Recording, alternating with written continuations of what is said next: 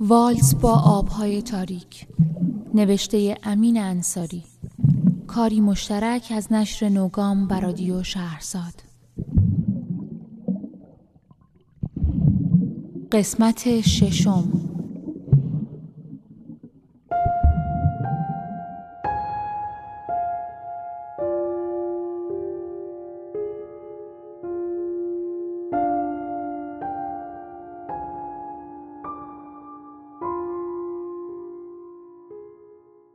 از وقتی کاپیتان رفت سرعت قایق بیشتر شده بود. انگار که قطعات یک پازل یکی یکی پیدا شوند و بتوانی معنیشان را در تصویری کلی درک کنی.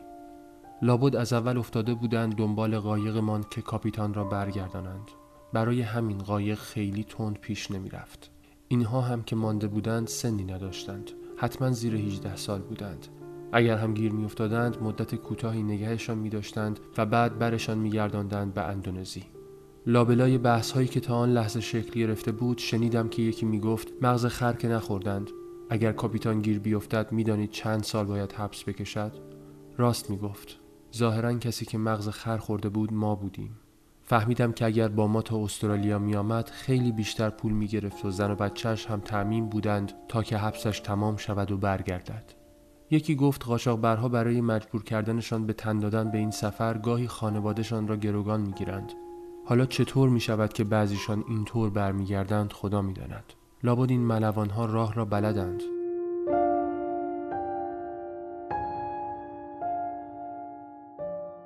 دیگر به حرفهایی که دور و برم جریان داشت گوش ندادم. فکرم کشیده شد به آن آدمپران ایرانی که قبل از سوار شدنمان به قایق در ون را باز کرده بود.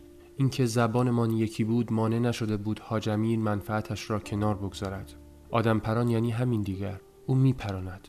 حالا طرف روی کدام بام بنشیند یا اصلا ننشیند دیگر مسئلهش نیست. واقعا برای او چه فرقی میکرد یکی مثل من یا سلیم چند روز بعد از آن که قایق راه افتاد زنده باشد یا نه. خانم ساحلی که نزدیکترینمان به او بود حالا روی قایق بود و دلشوره را نمیتوانست در نگاهش پنهان کند. چه رحمی میتوانست داشته باشد؟ راست میگفتند. از ایرانی‌های جاکارتا باید میترسیدیم. ولی دیگر برای این حرفها دیر بود. یکی از ایده هایی که مدام میشنیدیم این بود که اگر واقعا قرار نبود قایق به کریسمس برسد این سه تا جوانک را هم با خودشان میبردند. تازه اینها را هم که میبردند ما فقط نگاه میکردیم.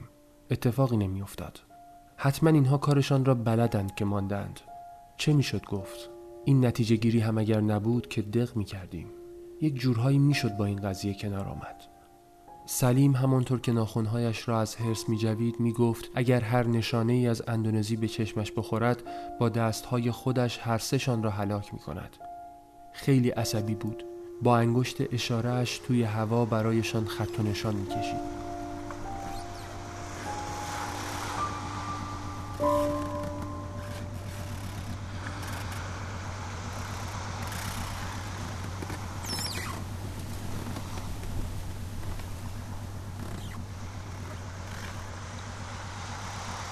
دیگر نزدیک غروب بود و ما همچنان بی هیچ نشانه‌ای در اطرافمان پیش می رفتیم. نای بلند شدن نداشتم. یک بار فقط سلیم دستم را گرفت و برد تا به اصطلاح دستشویی. خودش هم حال خوشی نداشت. پشت پارچه‌ای که آویزان بود و با تکانها به هر سو می رفت سوراخی بود. زیرش می توانستی آب را ببینی که می کوبید به قایق و کف می کرد. پاهام را گذاشتم دو طرف سوراخ اما هر چه زور زدم خبری نشد. می لرزیدم. همش از ترسی بود که به جانم افتاده بود. مغزم فرمان نمیداد. با همان حال برگشتم سر جایم. صدای بالا آوردن ها کلافم کرده بود. هر دقیقه یکی برای بالا آوردن از جایش بلند می شد. دیگر نمیشد قرص هم خورد. هر چیزی می خوردم معده‌ام پس می زد. این شد که وقتی دندان دردم شروع شد عرق سرد نشست روی پیشانیم. آخر بدون قرص چطور می شد از آن درد خلاص شد؟ هر بار که شروع می شد انگار کسی با تبر می افتاد به جان اعصاب صورتم. حالا هم 1 ساعتی بود که دوباره زغزغ می کرد.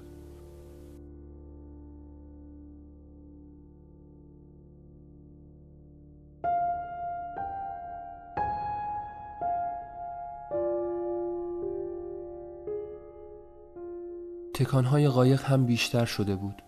تا شب هنوز راهی بود. اما انگار کمی باد افتاده بود به دریا که از گرما کم می‌کرد. به هر حال هنوز هم باید با چیزی سرمان را می‌پوشاندیم. غیر از آن نمی‌شد تحمل کرد. همه‌اش از فکری به فکر دیگر می‌پریدم. از هوای گرم به وضعیت قایق، از حاج امیر به لحظه خداحافظی با مادر در فرودگاه امام، از دندان درد به اولین مصاحبه در جزیره کریسمس. کدامشان بهتر بود؟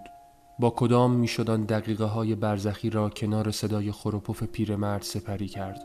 سفارش های مادر بیشتر به کارم می آمد یا توصیه های پرویز؟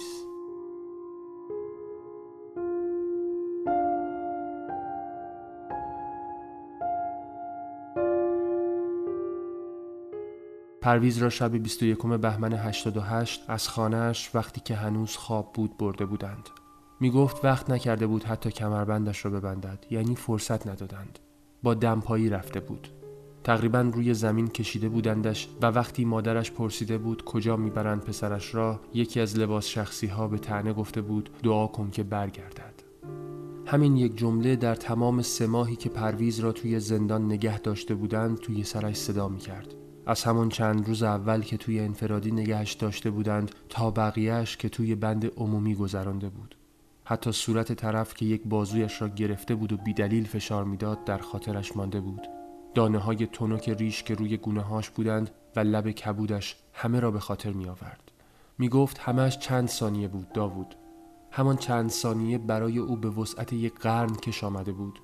حتی حالا هم گهگاه خوابش را می دید و هر بار مادرش را تصور می کرد که آن را شنیده و لابد هر شب نشسته به دعا که پسرش برگردد و زنگ خانه را بزند. پرویز نتوانسته بود با این جمله کنار بیاید. می گفت من از کشیده ها نمی ترسیدم. از اینکه برنگردم می ترسیدم. از اینکه حرف آن نامرد درست از آب در بیاید و مادرم سیاه بپوشد می ترسیدم. یک لحظه به قایق برگشتم.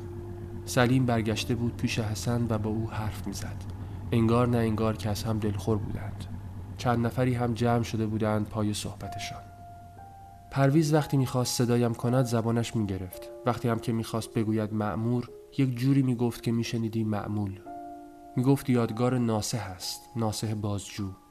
تا رسیده بودند به ماشین، یکی دیگر از مأمورها با لپتاپ و موبایل و چند خرت و پرت دیگر که از روی میزش جمع کرده بود رسید. همه را گذاشته بود توی صندوق عقب ماشین، پژو 405. نشاندنش بین خودشان، عقب ماشین.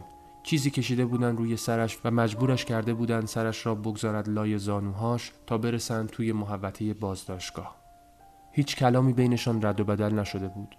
جدای از خرخر مدام بیسیم، کسی که جلو کنار راننده نشسته بود، یک بار با کسی که او را مقداد خطاب می‌کرد حرف زده بود و به اطلاعش رسانده بود که همراه سوژه که پرویز بود، راهی آشیانه هستند.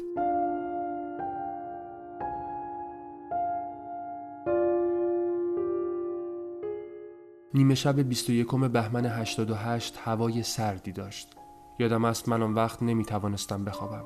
مدام اخبار را توی سرم مرور میکردم. مردم قرار میگذاشتند بروند توی تظاهرات فرداش و من حس میکردم بعد از آن همه کشتار دیوانگی است.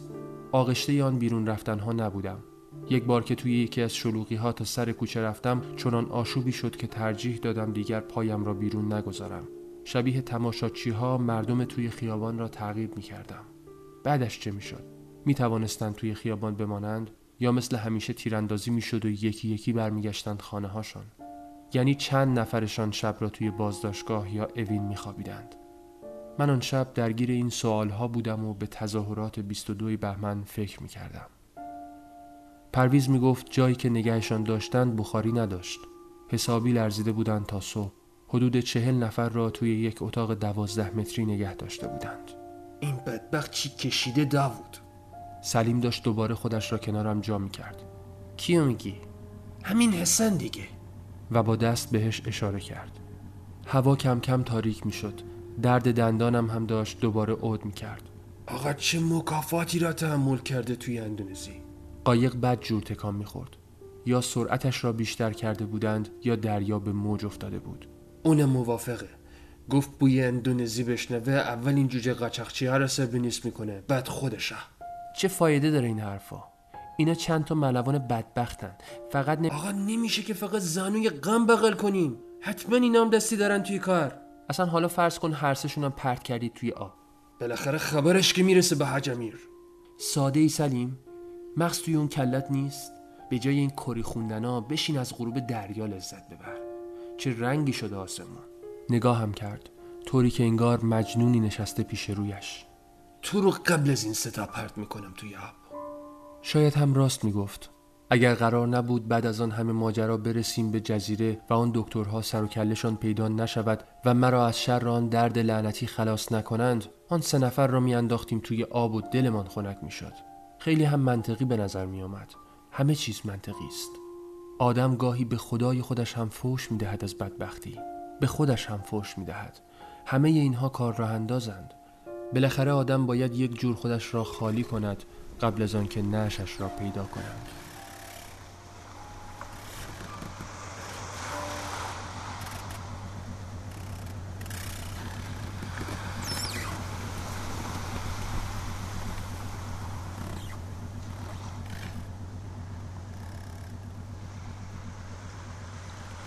درد میرفت و میآمد.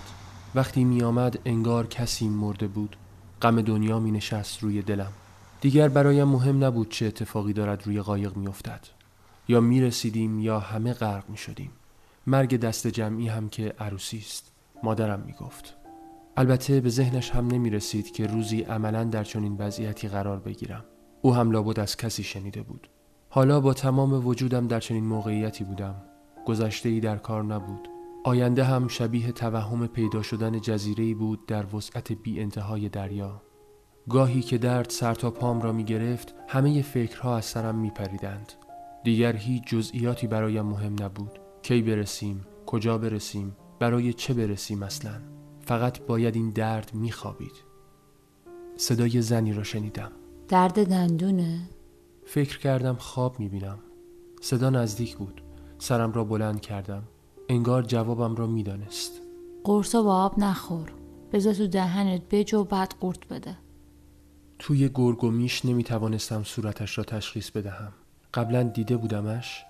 از آسمان آمده بود انگار. موهاش را باد تکان می داد. نمیتونم بجا. کمترین فشاری. قرص تو بده من. چند تاش کارتو را میندازه؟ یکیشم کافیه. 2 تاشو بده. انگار خون به رگهام دویده بود. همین که یکی بود که می گفت راهی هست، احساس آرامش را به من بر می گرداند. قرص ها را دادم. از توی کیف یا کیسه‌ای که همراهش بود یک قوطی کوچک بیسکویت درآورد. درش را باز کرد و گذاشت کف قایق. قرص ها را گذاشت توی درش. چیزی را هم انگار از کف قایق برداشت، هرچند که توی تاریکی چیزی پیدا نبود. فهمیدم دارد قرص ها را له می کند. دستتو بیار جلو. مشتم را باز کرد و سر قوطی را برگرداند کف دستم. قورتش بده. همین کار را کردم. تلخی شیرین بود. نوید خلاص شدن بود. بیان که چیزی بگویم دوباره سرم را گذاشتم روی زانوهایم و چشمم را بستم. باید صبر می کردم. در همان حال صداش آمد که توصیه می کرد به هیچ وجه آب نخورم.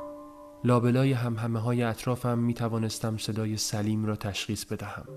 با کسی از بگور می گفت، از حاج امیر، از داستانهای تکراری. حاج امیر جاکش است و چه و چه. او هم اینطور فراموش می کرد.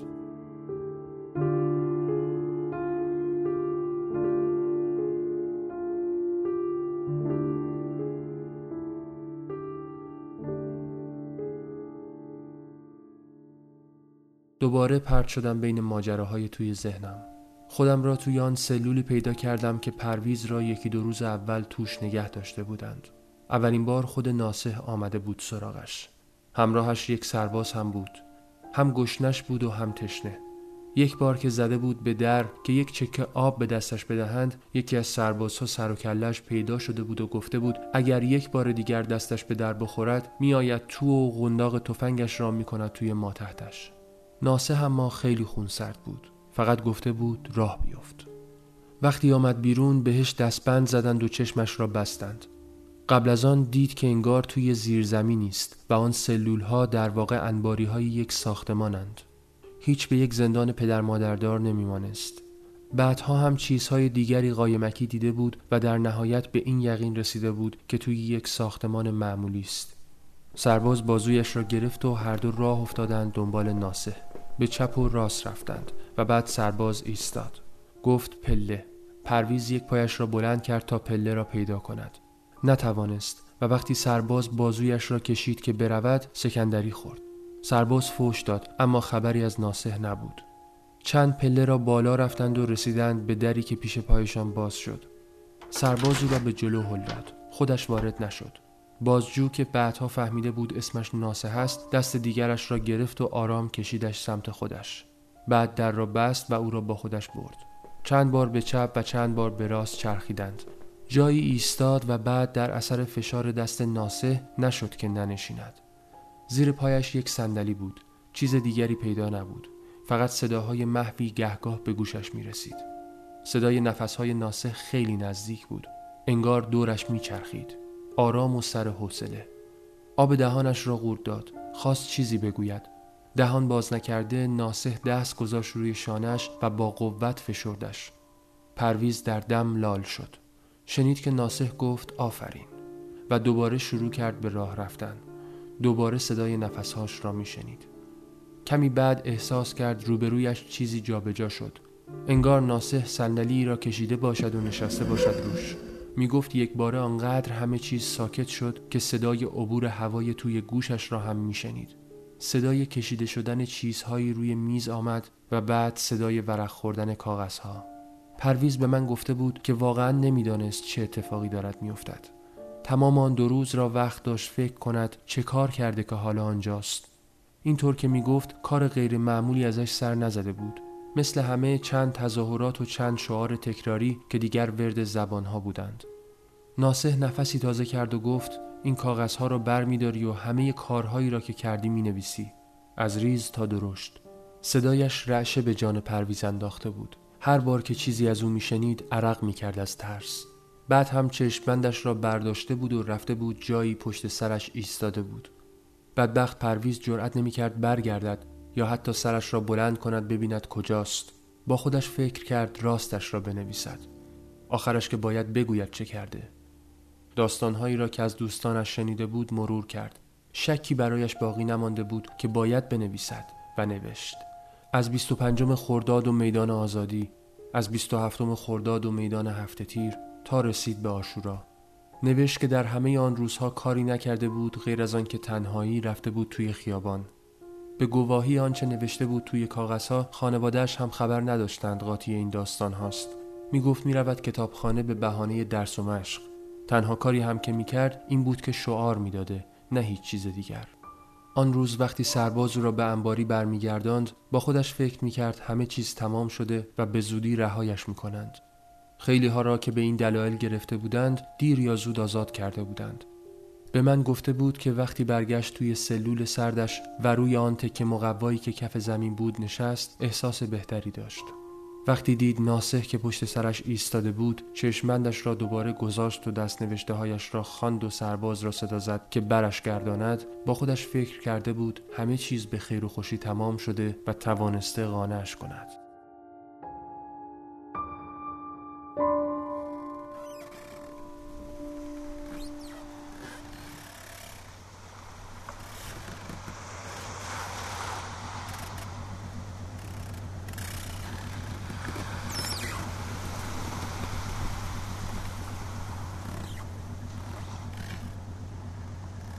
وقتی سرم را بلند کردم هوا تاریک شده بود. دردم خوابیده بود. نسیم نسبتاً خنکی به صورتم میزد. با همان سرعت قبل پیش می رفتیم. به واسطه اندک نور هلال نازک ماه در گوشه آسمان سایه چیزهایی روی قایق پیدا بود. آدمهایی که هنوز گاهی می ایستادند و می نشستند. خوب که دقت کردم دیدم 3-4 نفری هم گوشه‌ای برای خودشان دست گذاشته بودند به سینه و نماز می خواندند. احتمالاً همان چند مرد عرب بودند که پیشتر دیده بودم. پیرمرد دوباره خوابیده بود. روزش می خوابید، چه برسد به شب. سرم را برگرداندم سمت دریا. سوسوی هیچ دهکوره‌ای هم که نشانی از خشکی باشد به چشم نمی آمد. همه جا تاریک بود. تنها پاره‌هایی از مهتاب روی آب قطعه قطعه می شدند و همراه با صدای امواج می غلطیدند به هر سو. هیچ کس کاری به کار دیگری نداشت. انگار نه انگار که 80 نفر آدمیم، آدم‌های زنده، آدم‌هایی که حرف میزنند، شوخی میکنند، میخندند، گریه میکنند. حتی صدای بچه‌ها هم در نمیآمد. یا خواب بودند یا مثل چند لحظه پیش من در توهمات خودشان اسیر بودند و برای خودشان آسمان ریسمان می‌بافتند. شاید اگر با هم حرف می‌زدیم و درد دل می‌کردیم حالمان بهتر می‌شد. از آن سکوت که بهتر بود، چه می‌دانم. جدا افتادن سخت بود، به خصوص در ازدحام آن همه آدم که دور و برم را گرفته بودند و معاف نمی‌شدم از تحمل سایه‌ها و شنیدن صدای نفس کشیدنشان. کجای قلبم برای دوست داشتن آنها بود؟ گمش کرده بودم. همزبانی که هیچ، تاریکی همشکلی را هم از ما گرفته بود.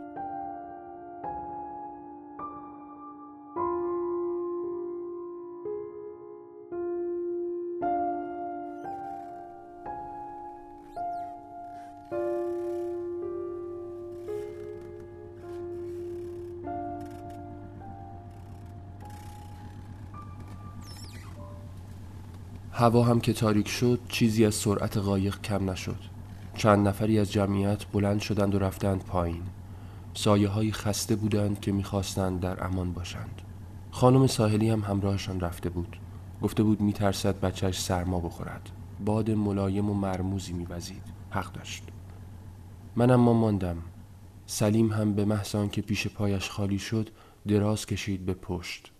چند دقیقه قبلش بالاخره بالا آورده بود. کمی بیحال بود اما معلوم بود هوشیار است و دارد فکر می‌کند. چشمهاش برق می‌زدند.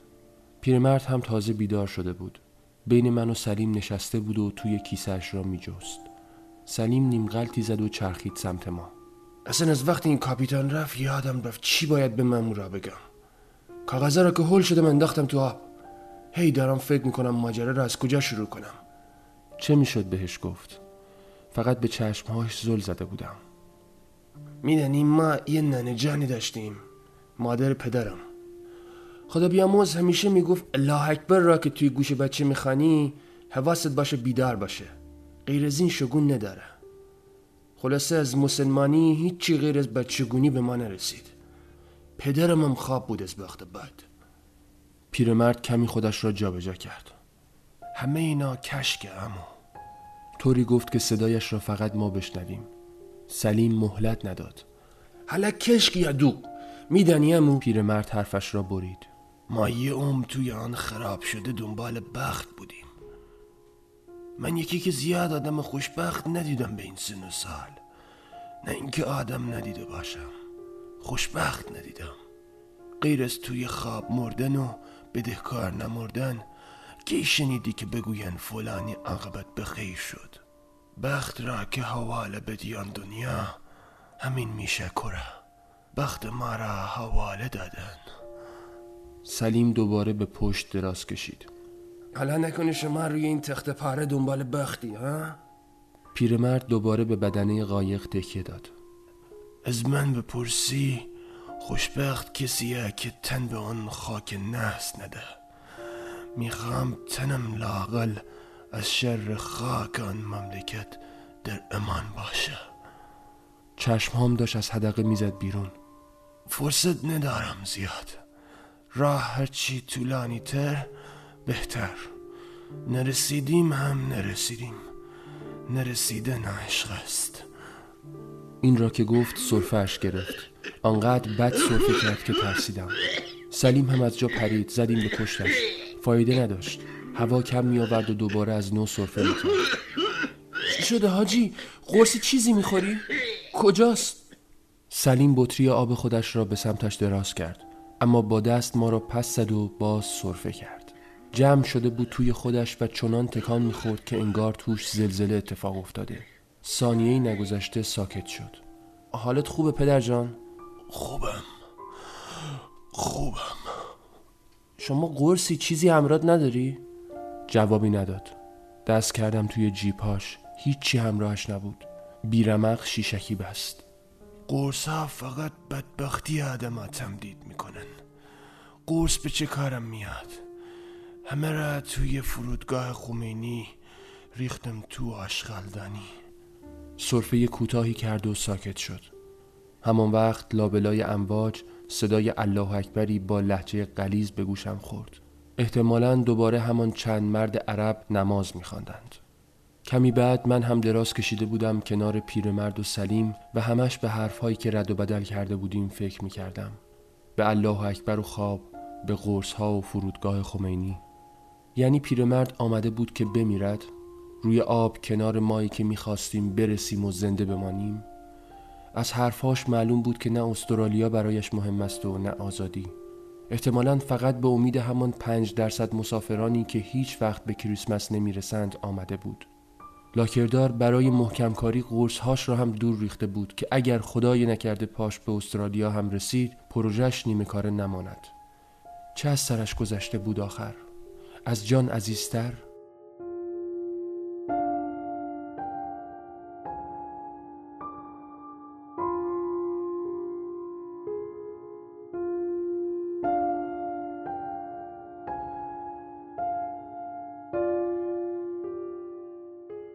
حالا سوال این بود که باقی آدم‌های روی این قایق به چه دلایلی آمده بودند؟ همین هایی که هر جایی دور و برم دراز کشیده بودند، دعا می‌خواندند یا بالا می‌آوردند. سر رسیدن داشتند یا نه؟ چند نفرشان ترجیح می‌دادند قایق هیچ وقت به کریسمس نرسد؟ اصلا خود من به چه فکر می‌کردم؟ چرا نمانده بودم خانه پدرم و زندگی معمولم را رها کرده بودم؟ چه جور بهشتی پشت این دریا بود؟ بین بودن و نبودن کدامشان اصل بود؟ شاید بهتر بود قایق غرق می شد و همانجا خلاص می شدیم. همانطور که پودر قرص‌های مسکن دوباره اثر می کرد، قایق مثل ننو تکان می خورد و چشمهام گرم می شدند. احساس کردم برای اولین بار واقعاً حق انتخاب دارم. اینکه بمانم یا نمانم، بپرم توی آب یا نپرم، اینکه توی بازی قایم باشک هیچ وقت چشمم را باز نکنم به جای کس دیگری و دوباره آنچه را هستم انکار نکنم. انگار می شد این بازی مضحک را برای همیشه کنار بگذارم. تا حدی به این تفاهم با خودم رسیدم که استراحتی کنم و صبح بی هوا خودم را پرت کنم توی آب، کمی دست و پا بزنم و وقتی با خودم کنار آمدم همه وجودم را بسپارم به دریا و خلاص کنم خودم را از شر تحمل این وضعیت، از شر رسیدن و دوباره چشم باز کردن و جای کسی دیگر بودن.